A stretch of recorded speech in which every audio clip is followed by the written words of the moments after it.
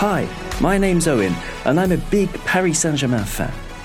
This series of podcasts will give you the inside story on some of the key moments in the history of our great club. Paris est magique, the podcast that brings the history of PSG to life. You can't separate Paris Saint-Germain from its famous stadium, the Parc des Princes. To celebrate the stadium's 50th anniversary, let's talk about the history of this legendary venue.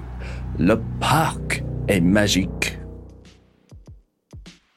Imagine, it's the 25th of May, 1972, and it's a very special birthday when the capital of France becomes home to a unique stadium, the Parc des Princes. Soon enough, it will become woven into the history of Paris Saint-Germain. Before becoming home to PSG and playing host to Kylian Mbappe's stunning sprints, Lionel Messi's mesmerizing dribbling, and Captain Marquinhos' perfectly timed interceptions, the Parc des Princes went through several stages of life. We're now at the André Malraux roundabout in Boulogne-Billancourt. Let's take a trip back in time to the 18th century when the Porte des Princes woods were here. Over the years, figures from the French monarchy used the area for hunting, from Louis XIV to Charles X. At the time of the French Revolution, the aristocracy took over this wooded area, which ran alongside the walls of Paris's fortifications. Aristocrats, intellectuals, and artists came to spend their leisure time strolling along the calm pathways. Let's move on from hunting to different sports, specifically cycling and athletics. On the 18th of July, 1897, on the edge of this swanky area, a new stadium was inaugurated, and not just any kind of stadium, a velodrome. The main cycling track was impressive, stretching over 700 metres long. Henri Desgranges, a professional cyclist, was given the role of event director at the Parc des Princes Velodrome. As the creator of the world-famous Tour de France, he decided to finish the race at the velodrome, where it stayed for the next 64 years. Other cycling races and sporting events were held there, but football matches were few and far between, according to journalist Stéphane Bitton. The first French national football team match at the Parc des Princes was in 1905, and I believe, unless I'm mistaken, that it was a simple curtain raiser prior to a rugby match. Indeed, it was a friendly match between France and Switzerland ahead of a rugby championship match featuring Racing. 1 year on, the French national rugby team played their first official match at the Parc des Princes, hosting New Zealand's All Blacks. The stands were small and tightly packed, only fitting 3,200 spectators. The interior was basic, and sections of the stands were not effectively separated or cordoned off. In order to host big shows or big events at the Parc des Princes, an expansion and some reinforcement were necessary. Jumping forward to 1932, and after more than 9 months of renovation, the velodrome opened its doors for a second time. The new stands of the future Parc des Princes, the presidential, Paris, Auteuil, and Boulogne terraces began to take shape, and the capacity increased significantly to 40,000, including 26,000 seats. The areas behind the goal ends were known as the Populaire, and then on either side, what were known as the Présidentielle, with spectators alongside the touchline. It was much like all contemporary velodromes, like Marseille, like Bordeaux, and several others. Following this major renovation, rugby and of course football started to feature more and more regularly at the park. A few important dates in French football history follow, such as the 23rd of October 1932, the first match featuring Racing Club de Paris, who were competing in the first ever season of the French Professional League Championship. On the 13th of June 1956, the stadium hosted the first European Cup final, which saw Reims defeated by Real Madrid in front of over 38,000 spectators. The Parc was also the venue for a number of matches during the 1938 World Cup, as well as the inaugural European Championships in 1960, although Colombes Stadium remained the main home of French football. However, all of that was about to change thanks to a third transformation of the Parc. Colombes was getting on. It dated back to the France 1938 World Cup.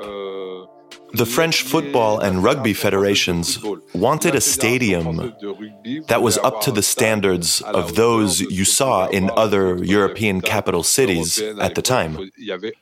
There was clearly no such venue within Paris. A decision was taken to knock down the old Parc des Princes and to take advantage of the planned construction of the périphérique road around the city by building a new stadium. In 1967, it became apparent that a good portion of the stands needed to be demolished. The périphérique ring road passed directly underneath the pitch, which presented a particular challenge for chief architect Roger Taillibert. His name still comes to mind for many PSG fans, including Pierre from the Ultras group. Ce stade, encore aujourd'hui, even to this day, I find it spectacular. When Mr. Taillibert passed away, he was honored with a banner. And I remember it well. It said, Mr. Taillibert, you genius. You build up or dreamed up the lair of our dreams, something like that. Anyway, we have a lot of respect for that guy, because he did something incredible and something that, in my opinion, has never been matched. Paris's long-awaited dream of having a modern and imposing venue was beginning to come to fruition. It's a new stadium, which the Paris city authorities wanted a new stadium. But everybody was thinking, there's no more racing. Real Stade Français isn't doing very well. We need a new club in Paris. The Greater Paris football scene was in crisis. It was an odd situation for the president of the French Football Federation, Jacques Georges. The French capital is, without a doubt, the only capital in Europe without a professional club. We believe we need to fix that as soon as possible. To go about it, we wanted to consult with everybody, to get everybody involved. In the media, one question came to the fore. Do you want a big football club in Paris? There was a survey where people cut out a small piece of paper to say whether they were in favor or not. I don't know what the result was, I don't remember, but it was yes, I'm sure. The verdict? The French capital urgently needed to stand out in the world of football. Paris Football Club was established, but structuring the club proved to be quite the challenge. From 1969 onwards, a few crackpots tried to pull off a coup on Europe 1 radio. Pierre Bellemare is on the mic. His guests were Guy Cresson, president of transport company Calbasson, and Pierre-Étienne Guillot, vice president of Racing Club de Paris, which was in the process of being dissolved. They made an appeal for funds, and it was a very effective communication stunt. This was the creation, the birth of what would go on to become Paris Saint-Germain. After nearly 4 years of renovations, the Parc des Princes was ready to host a match. On the 25th of May 1972, a qualifying match for the Munich Olympic Games took place at the Parc des Princes. The French amateur Olympic team hosting Oleg Blokhin's USSR. It's exactly 3:15. Kickoff is scheduled for 5 p.m. But even an hour and 3/4 before the match, the crowd is building up and the area is getting crowded. The new stadium has certainly managed to create quite a buzz. There was plenty of curiosity. Ainsi, Paris dispose enfin. Paris is finally home to a football and rugby stadium, fitting for its status as a capital city. On top of being a sports stadium, it's also fine architectural work, as these images demonstrate.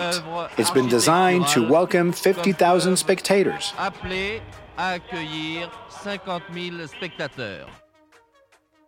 The park had an avant-garde feel to it.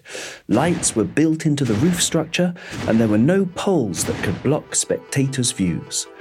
With no athletics or cycling track around the pitch, fans were much closer to the action, and the fantastic acoustics of the ground quickly became a celebrated part of the park's reputation. Here's Pierre Mankowski, who played in that very first match. The stadium was immense. It felt like the pitch was very, very big. The dimensions were huge. It was just an impression we had. We all felt a little lost on the pitch, and with the stands and the size, at that time, and in particular, it was definitely the case that there weren't many stadiums that big.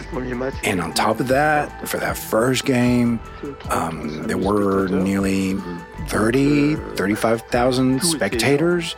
So it was all huge. I was very young at the time, and it really made a big impression on me.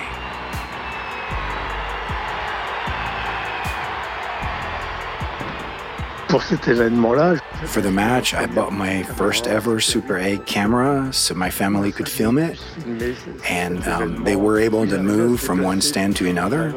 So they'd film from next to the corner flag when I was taking a corner, and then they'd go back to their seats. You didn't have zones A, B, C, or gates T and U, and so on. For that first match, I think everybody was mixed together. Those were scenes from another time. The official inauguration was held a few days later. The first match, in the presence of the French President Georges Pompidou, was on 4th of June 1972. It was the French Cup final between Marseille and Bastia. I was there. It was extraordinary. It was a really modern stadium. It was fully covered, which was rare at the time. My father knew the old Parc des Princes, and he said that the noise would get lost in there. But here in the new stadium, it was like a bowl, totally closed off. And the noise the fans made stayed inside the stadium. It meant there was a hell of a noise. It was extraordinary. Singing and shouting for 2 hours long, it was unbelievable. Paris Saint-Germain would play their first match at the Parc des Princes on the 10th of November 1973. It was a victorious debut as PSG defeated Red Star Paris in a Ligue 2 derby. The following season, following PSG's promotion to the top flight, the club then became the stadium's main residence.